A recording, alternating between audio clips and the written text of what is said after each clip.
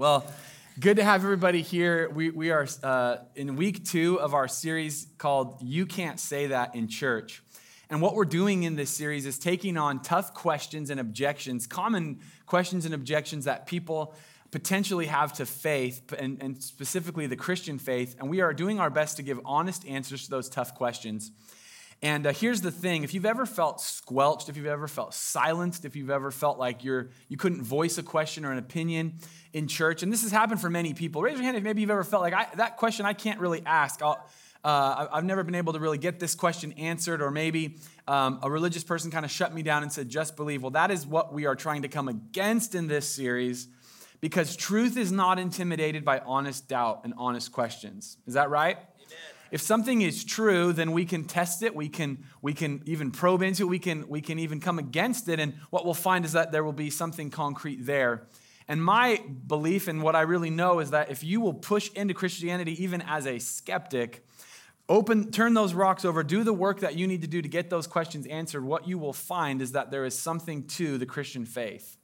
That it is actually true, that it's true not just because someone believes it or because the Bible just says so, but it's true from the realm of science and history and from philosophy and so on and so forth. So that's what we're doing in this series, and nothing's off limits. And now here's the disclaimer that I'll give every week, is that we can't cover every single topic in this series, because there's a bunch of different things that are good questions, right?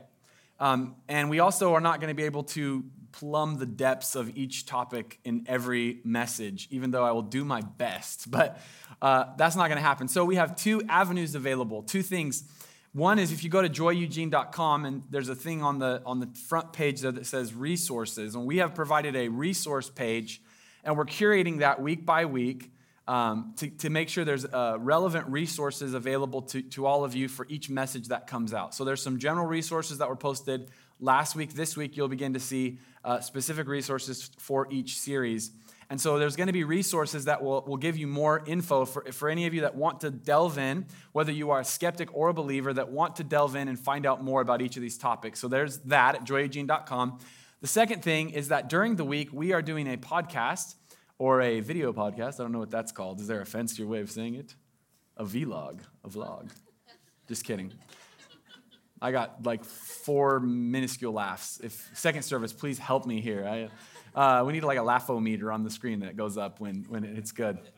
You're like, tell better jokes. Okay. So we're doing that podcast, and what that is that you can ask questions. Send an email to can'tsaythat@joyeugene.com, can't say that, and we will do our best to answer your questions. This week we had fun talking about Neanderthals, and since Kyle and I are Neanderthals, it was easy to answer from common experience. Well, moving forward, today is an exciting day. It's an exciting day because today is Nerd Day. How many of you are nerds? Raise your hand, all the nerds. All right. Hey, you're self-identifying. This is awesome. Just like, don't. I'm kind of a nerd, but I'm a nerd in denial, and I'll explain this. But how many of you are like, no, I'm a nerd. I'll own it. That's cool. That's cool. You know, nerds in our culture, being a nerd means you're probably going to be rich. You're going to own like Apple or Microsoft, something cool. So yeah, nerds, self-identify. Well, we're talking about science today and asking the question, are faith and science incompatible? So today's Nerd Day. And, I'm in a battle with my wife, not like in life, but over this issue of if I am a nerd. Because we were watching a Star Wars movie, and she's like, who's that dude with the rocket pack? And I was like, oh, that's Boba Fett. She's like, Boba Fett? I'm like, yeah, the bounty hunter. I want to sing that Dog the Bounty Hunter theme song so badly right now. Boba Fett, the bounty hunter. You know what I'm coming from with that? All right. Anyways, man, I love reality TV. Okay, so Boba Fett, I'm like, that's Boba Fett. And I grew up watching the 3rd Star Wars movie, The Return of the Jedi. Come on, somebody, I'm preaching. That's good right there. Return of the Jedi. How many of you think that's the best Star Wars movie? Sorry, Empire Strikes Back. Other than Hoth, it's not good. Okay, so The Return of the Jedi. This is for nerds. You remember, it's for the nerds today. So she's like, you're a nerd because you know that. I'm like, that doesn't make me a nerd. So we've been in this battle of if I'm a nerd. Now, I do have to let you know, I did read the entire Lord of the Rings trilogy on my honeymoon. That's pretty nerdy. Okay. Well, but I wanted to figure this out. Okay, if you're a nerd, or if you maybe feel like I might be a nerd and you want to know, we need a test for this, right? So you've heard of the you might be a redneck if. Well, we're going to do it. You might be a nerd if you are currently wearing a superhero-themed t-shirt, or if you own a Marvel or DC, like a superhero t-shirt, you are a nerd. Like that's, wear it, own it, be it. I'm a nerd. I don't own one, just so you know. If you can name, I'm going to say 70%. If you can name 70% of the characters from Star Wars or Star Trek, where's my Trekkies at? Or if you can name, come on, if you can name like 60% of the characters from Lord of the Rings, which I can just go for days. I've read the Silmarillion. Hello. That's geeky right there. The Silmarillion is like the lore behind a fake book. I mean, it's yeah. Okay. If you've ever watched the Sci-Fi Channel on purpose, not by accident, right? You actually navigated to the Sci-Fi Channel and watched a program that the Sci-Fi Channel made. You are a nerd. And so Bethany, under that definition, we've done that. So we are both nerds. Love you, babe. But my defense of why I'm not a nerd is I have never watched any Doctor Who. Never. Doctor Who. And people that watch Doctor Who, we know that is the nerdiest thing of all. Okay, we're moving on. Moving on. So today we're asking this question. Are faith and science incompatible? Are faith and science incompatible? You know, this is a big deal for a lot of people because, and we talked about this last week, for a lot of people, they say, look, if I can't put my hands on it, if I can't test it with empirical data, if I don't have any evidence, I'm not going to believe. So what's the problem? Why has this question come up? Why is it such a deep question and an important one to talk about? Well, for many people, faith and science, and specifically the Christian faith and science, are two categories that do not overlap at all. They occupy distinct and separate spaces. And for many people, faith is about blind belief and turning your brain off. I just believe. I just turn on my Christian music and get my precious moments figurines on the thing. And I light a scented candle. And I go into La La Land and I meet with Jesus. Come on, somebody. And they say there's this category of science is where truth is at and it's where evidence is at. And then we have faith, which is just La La Land and believing in the Easter Bunny and Santa Claus and all that. And why would a thinking person believe this way? These are categories that do not align, that do not overlap. I read this quote last week. I'll read it again. Richard Dawkins, an evolutionary biologist from Oxford University, he said, faith is the great cop-out, the great excuse to evade the need to think and evaluate evidence. Faith is belief in spite of, even perhaps because of, the lack of evidence. And this is a perspective that I'm encountering even right now as we advertise for this series. And people on Facebook begin to interact, and they're like, why need to believe in an imaginary friend? And this is a real perspective, and that's not a bad question if that's what you think. But see, it's based on a flawed premise. This supposed battle between faith and between science is a false narrative. And it's not accurate in the realm of, in reality. I want to read you some quotes from some people that are way smarter than me. John Lennox is a professor at Oxford. He's a Christian. And he says, indeed, one of my main reasons for believing in God is that we can do science. The mathematical intelligibility of nature is evidence for a rational spirit behind the universe. If you want to sound really smart, just memorize that and tell people, well, the mathematical intelligibility of the universe is evidence for a rational spirit behind it. He says, if we take the atheist view, then rationality dissolves. We're going to talk more about this in a second, but going on, Alvin Plantinga of Notre Dame, the greatest living philosopher, thought to be the greatest living philosopher. He's actually a Christian. He said, if Dawkins is right that we are the product of mindless, unguided natural processes, then he has given us strong reason to doubt the reliability of human cognitive faculties and therefore inevitably to doubt the validity of any belief they produce, including his own science and his atheism. His biology and his belief in naturalism would therefore appear to be at war with each other in a conflict that has nothing at all to do with God. We talked about this concept last week, that if the story that evolutionary naturalism tells about reality is true, that means that the universe is random, that it came into existence or has just always been, and that there's no mind behind the universe, then really what we call thoughts and thinking is just chemical reactions happening inside of our brain, and we shouldn't trust them to describe reality. Therefore, if you're using your thoughts and philosophy and reason and argumentation to say God does not exist, you have no basis on that, because in that universe there would be no reason. Not just reasons as categories, but no reason at all, no rationality, no critical thinking. Even atheist philosopher Thomas Nagel agrees with this premise. He says evolutionary naturalism implies that we shouldn't take any of our convictions seriously, including the scientific world picture on which evolutionary naturalism itself depends. So we ask this question, are faith and science incompatible? No, because it's a flawed understanding of the reality of both of these disciplines.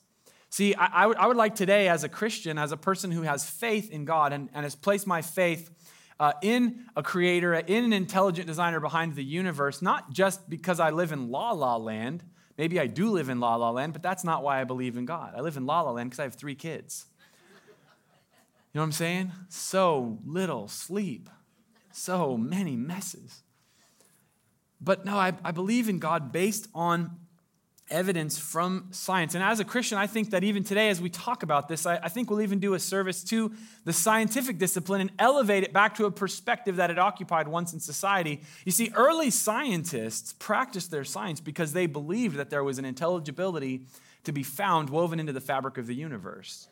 In the same way that when you and I open a book, we understand that if there is information that's written in there, we can interact with that information, we can take it in and we can learn from it because we believe there was an author that actually intended to communicate something. My friend and I went to a bookstore yesterday and we're pulling books off the shelf and we're looking into them and we're not thinking, well, I sure hope this one has something intelligible in it. No, we understand that how it works is that when there's intelligence behind something, that information will proceed from it. And so for the early scientists, like Isaac Newton, he said this, science is thinking God's thoughts after he does. They realized that they were following in the footsteps of an intelligent designer, therefore they would find intelligibility within the universe. The very idea of science is predicated on belief in a rational universe, which hinges upon acceptance of intelligence behind the universe, a rational and logical mind. Are you awake? Have you had enough coffee today? All right. So faith and science are complementary, not contradictory. Let me say that again. Faith and science are complementary, not contradictory. You see, science can help us solve puzzles, but it cannot unravel mysteries. I'm actually preaching one of the songs I wrote. If you are familiar that I write music and do music, if you go on Spotify, I did an album called I Want the Inside Out, and the very first song on that album is called Puzzles and Mysteries, and it's about this topic. You're like, you wrote a song about science? I did. I'm a nerd. Boba Fett inspired me. Okay. Science can help us solve puzzles, but it cannot unravel mysteries. Well, what does that mean? You see, science can tell us how, but it can't tell us why. You can search and you can discover how something works. I figured it all out. This goes here, but you can't tell us why. So we've got to be careful when we talk about faith versus science. And I like from Nacho Libre, I don't believe in God, I only believe in the science. We have to be careful because we don't want to elevate. If we elevate science to too high of a position, elevate the scope that it can explain and what it can provide, we end up breaking what it can tell us, which is how, but it can't tell us why. Science can tell us how gravity works, but it can't tell us why gravity works. Did you know this? This blew my mind. I was in school. I think I might have been in college at this point. And no, I didn't learn about gravity in college. I learned it earlier. Homeschooled. Okay. But I learned about gravity, and I remember reading something that said, well, here's how gravity works, and here's the principles, and it's about mass, and greater mass creates a greater gravitational pull, so on and so forth, and I'm learning all about how gravity works. And then the writer in the textbook said, but we don't really know why. In other words, we can observe these laws of science taking place. We know that gravity works. Like if you jump out of your seat, I'm trying to explain this to my kids. If you jump off the table, you will fall. They're like, gravity! And then we have to go to the hospital. It's like amazing. Gravity equals the emergency room for us and our family. We know how it works, but we don't know why. You see, science recognizes the laws at work. It recognizes the processes, the systems, the rationality, but it can't tell you where those systems came from. It's incapable of doing that. Can't tell us why, but it can tell us how. C.S. Lewis, in his book Miracles, which is an excellent resource on this topic, he said, in science, we've been reading only the notes to a poem. In Christianity, we find the poem itself. In other words, science is telling us how the universe works, but it's not telling us why. It's telling us that the universe is, but it's not telling us where the universe came from. Science tells us how, but not why. John Lennox gives an illustration. He says, let us imagine that Aunt Matilda has made a beautiful cake. Come on, somebody, cake. Jesus, okay. Imagine that Aunt Matilda has made a beautiful cake, and we take it along to be analyzed by a group of the world's top scientists. The nutrition scientists will tell us about the number of calories in the cake and its nutritional effect. We rebuke those nutritional scientists in Jesus' name. Yeah. The biochemists will inform us about the structure of proteins and fats, etc., in the cake. The physicists will be able to analyze the cake in terms of fundamental particles, and the mathematicians will no doubt offer us a set of elegant equations to describe the behavior of those particles. And all the non-nerds say, boring. Let's eat it. He says, we have certainly been given a description of how the cake was made and how its various ingredients relate to each other, but suppose I now ask the assembled group of experts a final question. Why was the cake made? The grin on Aunt Matilda's face shows she knows the answer, for she made it for a purpose. But all the scientists in the world will not be able to answer the question. And it is no insult to their discipline to state their incapacity to answer it. Their disciplines cannot answer the why questions connected with the purpose for which the cake was made. In fact, the only way we shall ever get an answer is if Aunt Matilda reveals it to us. But if she does not disclose the answer to us, the plain fact is that no amount of scientific analysis will enlighten us. What's he saying here? He's saying, in this very simple illustration, which I think we can all grasp very easily, that the answer to the question why must come from the person that made the cake. And so the problem is when we elevate science to this level of explanatory scope to say science will become the arbiter of all truth, empirical methodology will reveal to us all of the deep questions that come from the human heart. Eventually, we're losing something here. We're not just going to get a wrong answer. We're breaking the apparatus that science even is.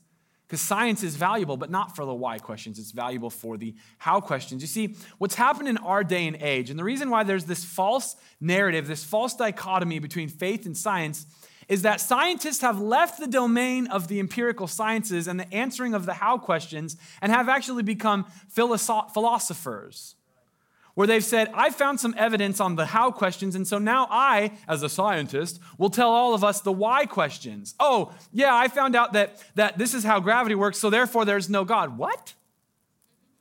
Well, I think maybe things came from other things and they developed over billions and billions of years, and so therefore there's no God. Well, hold on a second. Did you realize, do you know that a lot of the scientific theories and provisional ideas that we get from science, they might even be good ideas, but they never invalidate belief in God. In fact, all they do is point us back to needing an answer to that why question. You see, what is in need when the scientists come around and it's valuable and they assess the cake and they look at it and this is how fat you're going to get if you eat it and you're going to die if you eat this because you're overweight, all this kind of stuff. They can tell us all these how answers. But what is needed then is revelation to answer the why questions. And that is where faith steps in and says, here is the infinite personal God that comes to reveal himself both through nature as a part and so on and so forth to produce information that we cannot derive just by answering the how questions. John Lennox says, God and science are not alternative explanations. They're not against each other.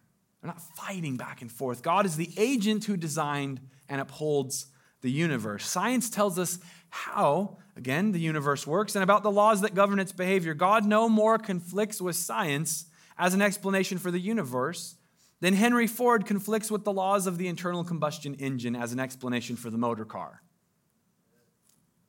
The existence of mechanisms and laws is not an argument for the absence of an agent who set those laws and mechanisms in place. On the contrary, their very sophistication, down to the fine-tuning of the universe, is evidence for the Creator's genius.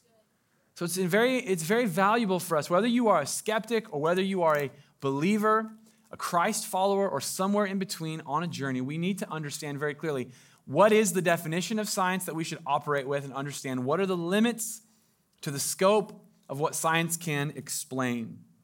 You see, science ceases to be a useful or logically coherent idea if we make it the ultimate test of truth. And I find this to be fascinating, and I get in discussions with people, and I call them discussions because they could turn into arguments, but that's not the point when we're trying to help people find Jesus, right? Like even if you're here today and you're like, man, this guy's a jerk. He's just trying to prove all the other side wrong. No, actually the other side has a lot of good thoughts. And I think it's valuable for us to have dialogue and discussion. But I get in discussions with people about this, and they'll say things like, well, you can't just string words together and call that evidence. But that's a sentence that you just strung together and are saying against my sentence. So does that make sense? Like we're all coming from somewhere. And it's very important that we get definitions right, that we find the limits. And they'll say, well, evidence is what we can taste and touch and see and hear. It's empirical evidence. And you're like, well, yeah, well, that is a form of evidence, but it can't give us the full scope of the answer. So therefore, we have to look for all the disciplines. And I want you to think about this. Let's say a loved one of yours is unfortunately murdered in a case, and there's a crime scene, and the police come in, and they're like, well, we don't really have DNA. We don't have forensic evidence. We don't have physical evidence. But we did see someone, there was an eyewitness, and they said that someone ran out of the house, and they have this description of this individual, and they're like, but, those are just words that they said that they saw someone. Those are just words. It's not evidence. You're like, could you follow up on that, please? How many of you would want them to pursue every angle? You see, when it's personal, you want them to look into it. We'll use philosophy and use reason and use deductive logic and use all these kinds of things.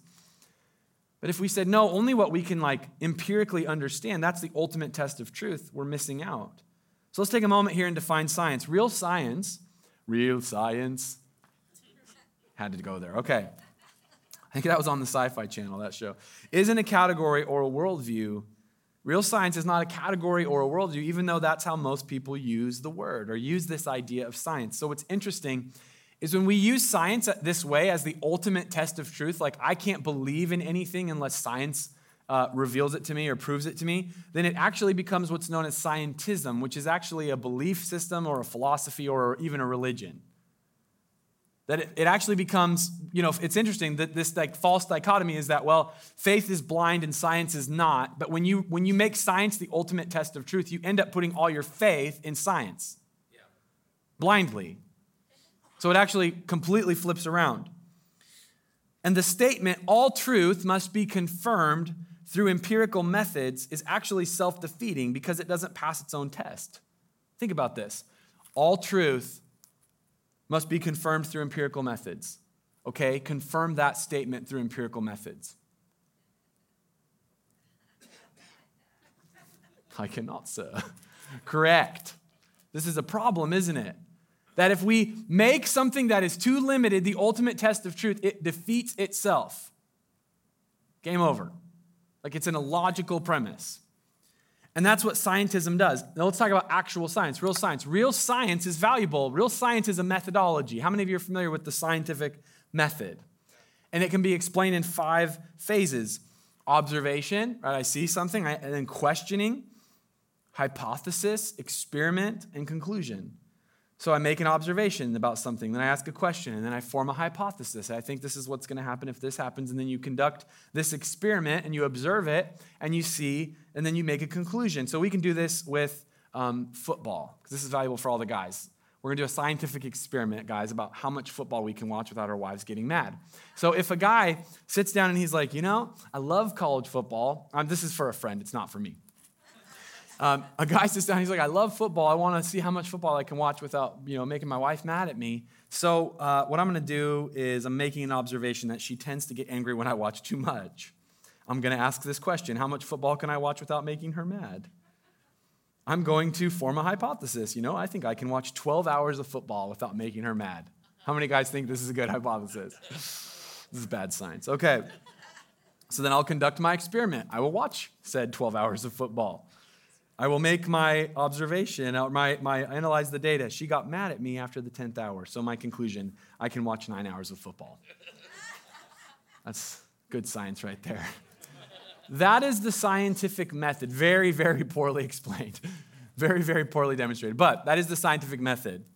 This idea of observation, of questioning, hypothesis, experiment, conclusion. That is a great thing.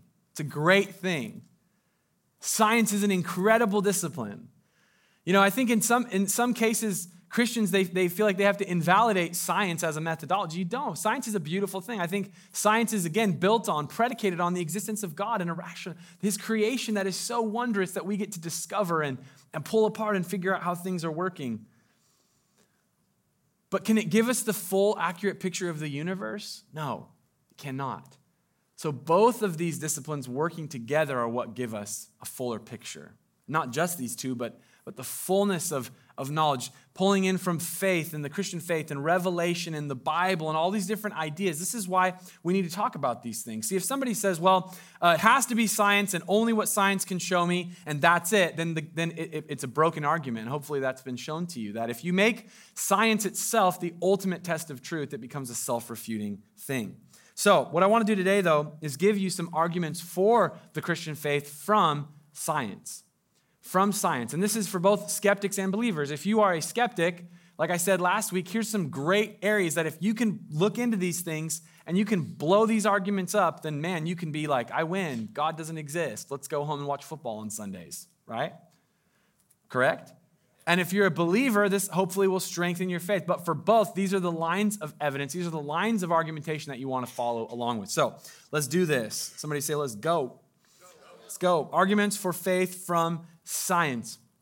Number one, the argument from coherence. From coherence. And we've talked about this a little bit today already. But basically, for me, one of the strongest evidences of the Christian faith and belief in God specifically is that science as a methodology only makes sense in light of God's existence, because the scientific method presupposes rational intelligibility, uniformity, and order within the universe. If naturalism, which is the belief that all there is and was and ever will be is the cosmos, as Carl Sagan said, that naturalism is this closed system, all we have is the material universe, that's it. It's just matter and energy, there's nothing else, there's no supernatural, there's no intervention, it's just the natural world. If that were true, if that were the actual state of the world, the actual state of the universe, then the universe would be absurd and we wouldn't know it. Now, follow me here for just a second. Why are we able to coherently ask questions, test them, observe them, follow evidence, and make conclusions, reason, and even the idea that the universe would give us a uniform answer? Why do you think that? Why for an atheist are the laws of science laws and not just the random happenstances of science? You know, if I was a logical atheist, every time I walked out of my front door, I'd be like, is gravity work today? Oh man, sweet. This is awesome. If I were a logical atheist, then I would always wonder if when I pushed the gas pedal in my car, if the car wasn't just gonna go 50 miles an hour right away. Because of the laws of physics and the laws of gravity and the laws of the atmosphere and the life-permitting fine-tuning of the universe, all these things, why are they uniform? Why do they work? Come on. Why do we get this idea? It's not coherent in a random, absurd universe that is the byproduct of chance. Now, I know there's arguments against this, and we'll lean into those, and hey, ask some questions, because let's come at me, bro. But it's a great starting point to look at this, that where do we see this coherence coming from? The universe, if naturalism were true, would be absurd and we wouldn't know it. You know, faith in God, as I said already, it has spurred scientific pursuit. Throughout history, as Isaac Newton said, scientists are simply thinking God's thoughts after him. Why do we expect to and actually find order in the material universe? It's because the rational intelligibility of the data that we see, the evidence, it points to an intelligent creator, an intelligence behind the universe. The underlying premise of naturalism is self-refuting. They say there's nothing beyond the material universe, but you can't prove that, you can't test it or verify that without appealing to some standard beyond the material universe. You see, the very problem of the universe is a very sticky problem because it requires a leap of faith for every single person.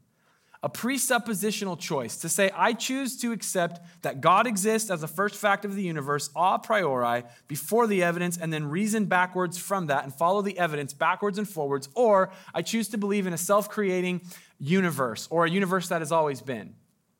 And it takes just as much faith either way. The problem is the good thing is that the evidence that we see leads us to find that the conclusion to believe in God is actually an evidentially, logically sound first principle to accept. So the coherence of the universe for me is powerful evidence for God's existence and powerful evidence for the Christian faith following from God's existence. And this idea of scientism, that all truth must be decided by empirical methods, is self-refuting, and it's not even scientific. Because what it leads you to do is not be able to accept and trust in the laws of the universe. Are you following with me?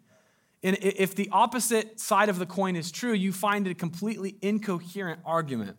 Number 2, argument from science for God's existence. Complexity. Complexity. The first one is coherence. Second argument is complexity. The universe, we know this from science, is incredibly, I can't say it enough, infinitesimally, and on a macro level, it's fine-tuned. It is just tuned. It's like Kyle's abs. I mean, just fine-tuned, chiseled. No, just kidding. I've never seen his abs, so I can't verify this. This is not scientific. He'll show you his abs after church, anyone that wants to see. We'll put it on the podcast too. Just kidding. The universe is fine-tuned. It's dialed in. There are thousands upon thousands upon thousands of factors that must be perfectly balanced to allow life in the universe. Dr. Hugh Ross from Reasons.org, he's a creation scientist. He lists 154 unique factors that allow Earth to support advanced life forms. You will find a tremendous mountain of evidence that looks at the complexity and fine-tuning of the universe. From a macro level down to a micro level. I want to go to the micro level for just a second, looking just at what we call DNA, right? DNA. Dr. Stephen C. Meyer, he says, we now know that what runs the show in biology is what we call digital information or digital code. This was first discovered by James Watson and Francis Crick. In 1957, Crick had an insight which he called the sequence hypothesis. And it was the idea that along the spine of the DNA molecule, there were 4 chemicals that functioned just like alphabetic characters in a written language or digital characters in a machine code. The DNA molecule is literally encoding information into alphabetic or digital form. And that's a hugely significant discovery because what we know from experience is that information always comes from an intelligence. Whether we're talking about hieroglyphic inscription or a paragraph in a book or a headline in a newspaper, if we trace information back to its source, we always come to a mind, not a material process. So the discovery that DNA codes information in a digital form points decisively back to a prior intelligence. Now, this is a massively important thing to understand here, that when we find information scientifically from experience, we always expect and find behind it intelligence. Dr. Stephen Meyer uses the example of the Rosetta Stone, which I've actually seen in the British Museum of Natural History, and it was amazing. We walk in, there's a ticket counter and popcorn stand or something, and it was Rosetta Stone right there. We're they have this in the lobby. What amazing stuff is in the back if this is in the front lobby. And there's the Rosetta Stone. And if you know what the Rosetta Stone is, it has multiple languages inscribed, and it's how we were able to translate Egyptian hieroglyphics or begin to do that process. Now, the archaeologists that uncovered the Rosetta Stone, do you know what they didn't do? They didn't knock the sand off and brush it away and be man, the wind and erosion created this amazing 3 languages on here. And yet that's what the idea of that the information in the universe just came from random material processes says. You see, when we find information, we realize there was intelligence. That's an intelligent assumption. It's not intelligent to assume otherwise. It breaks the scientific method. It breaks science as an idea completely. Complexity points to something behind the universe. Information always leads to intelligence. So the point of this argument is just this, that the universe is far too complex to be an accident. And as science progresses, every single day we find out how wonderfully complex the universe is. It's more than we can even imagine. We're going to post some things on the resource page, some videos and things that you can watch and just see some of the just mountains of evidence that support this idea of complexity. Last one, and then we'll go eat something good. Last one, number 3, the argument from cause. So we have the argument from coherence, the argument from complexity, and the argument from cause. The argument from cause is this idea that God is the best explanation for the cause of the universe. And you might say, well, why is this important? Well, it's very important because for a long, long, long time, those that wished to deny the existence of God had to accept that the universe was eternal, right? That it just always had existed. And if they could say, well, the universe has always existed, then there didn't need to be a creator. You could just get rid of that. And then at that point, evolutionary theory becomes an explainer for the complexity of life, or at least a try, maybe a decent try. But a theory nonetheless for the explanation of the complexity and diversity of life. The problem is that scientists came along and realized, oh, snap, actually the universe did begin. You call it the Big Bang. And a lot of times you'll hear Christians deride the Big Bang. Don't do that. Let me tell you why. The Big Bang is one of the most powerful scientific discoveries that leads us to look God right in the face and realize that he was there at the beginning. Because what was discovered was this, that the universe came into existence in a single moment. Space and time, matter and energy began to exist. And what we know from science is that anything that begins to exist has a cause. And therefore, if the universe had a cause, we have to look at that and say, what would that cause be like? Okay? Science leads us to look for a cause. There's multiple avenues in the laws of science that lead us to have evidence for us to understand that the universe had a beginning. The first one I'll give to you is the second law of thermodynamics, which is known as the law of increasing entropy. Where are my nerds at? Come on, I said entropy. Hello. The law of increasing entropy, which says energy always becomes less useful, right? That the universe is suffering what we know as heat death, that energy always starts in a hot state or a useful state, and as it goes on in time, it becomes increasingly less useful. It becomes more chaotic. And so if the universe were eternal, it would have already run out of usable energy, right? We have a paradox here. Like, we know that the universe isn't out of energy, but if it had been going forever, all the way back, then, and matter cannot be created or destroyed according to the first law of thermodynamics, then we have to say, okay, the universe is not eternal. Right?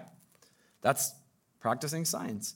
And you could imagine this in the illustrated by the idea of an hourglass. If you were to walk into an office, and on this beautiful mahogany desk is this hourglass sitting there, and you come in and you see there's about half of the sand in the top and half the sand in the bottom, what do you derive from this observation? At some point, all the sand was in the top, and some of the sand is now in the bottom, and eventually all the sand will be in the bottom. And that's what the laws of thermodynamics tell us about the universe, that we are somewhere in that process of sand going from the top to the bottom. Law of increasing entropy. The second thing that helps us to understand this is the expansion of the universe measured in the red shift, which was how they discovered the Big Bang. Is they realized that looking at stars, there was a shift, and you could actually test the current rate of expansion of the universe. The current rate. We don't know if it always expanded at the same rate. We just don't know that. Not really a way to know that. But we do know that currently the universe is expanding at a particular rate, and it allows us to know that if something is expanding, that at one point, if it had been expanding forever, it would have already been fully expanded, right? People are like, yeah, I've had maternity pants. I know what that's like. Fully. That was a terrible joke. Yeah, sorry. Terrible joke. I liked it.